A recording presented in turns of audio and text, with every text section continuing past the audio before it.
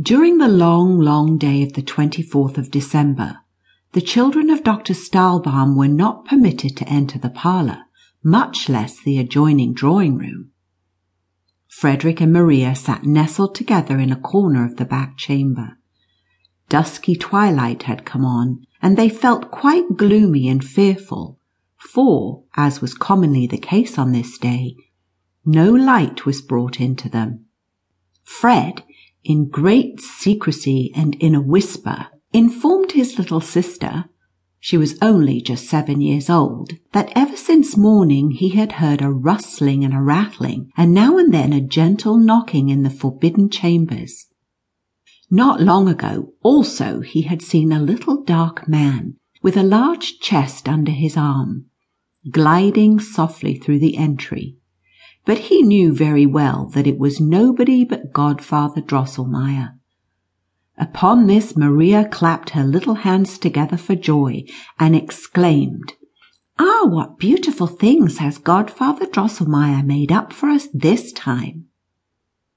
Councillor Drosselmeyer was not a very handsome man. He was small and thin, had many wrinkles in his face. Over his right eye he had a large black patch, and he was without hair, for which reason he wore a very nice white wig. This was made of glass, however, and was a very ingenious piece of work. The godfather himself was very ingenious also. He understood all about clocks and watches, and could even make them. Accordingly, when any one of the beautiful clocks in Dr. Stahlbaum's house was sick and could not sing, Godfather Drosselmeyer would have to attend to it. He would then take off his glass wig, pull off his brown coat, put on a blue apron, and pierce the clock with sharp-pointed instruments, which usually caused little Maria a great deal of anxiety.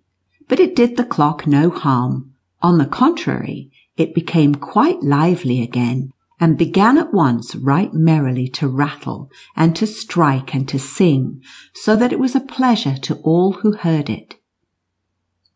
Whenever he came, he always brought something pretty in his pocket for the children, sometimes a little man who moved his eyes and made a bow, at others a box from which a little bird hopped out when it was opened, sometimes one thing, sometimes another.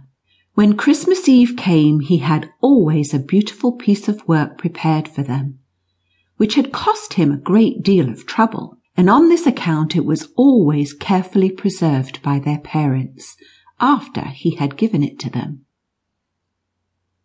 "Ah, what beautiful present has Godfather Drosselmeyer made for us this time!" exclaimed Maria.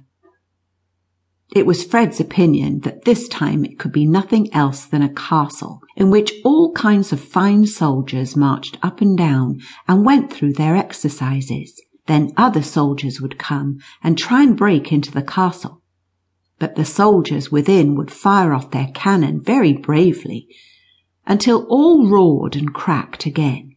"No, no," cried Maria, interrupting him. "Godfather Drosselmeyer has told me of a lovely garden where there is a great lake upon which beautiful swans swim about with golden collars around their necks and sing their sweetest songs.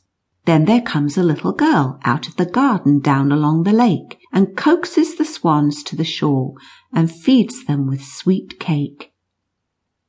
"Swans never eat cake," interrupted Fred somewhat roughly, "and even Godfather Drosselmeyer himself can't make a whole garden. After all, we have little good of his playthings. They are all taken right away from us again. I like what Papa and Mamma give us so much better, for we can keep their presents for ourselves and do as we please with them." The children now began once more to guess what it could be this time. Maria thought that Miss Truncheon, her great doll, was growing very old, for she fell almost every moment upon the floor, and more awkwardly than ever, which could not happen without leaving sad marks upon her face. And as to neatness in dress, this was now altogether out of the question with her.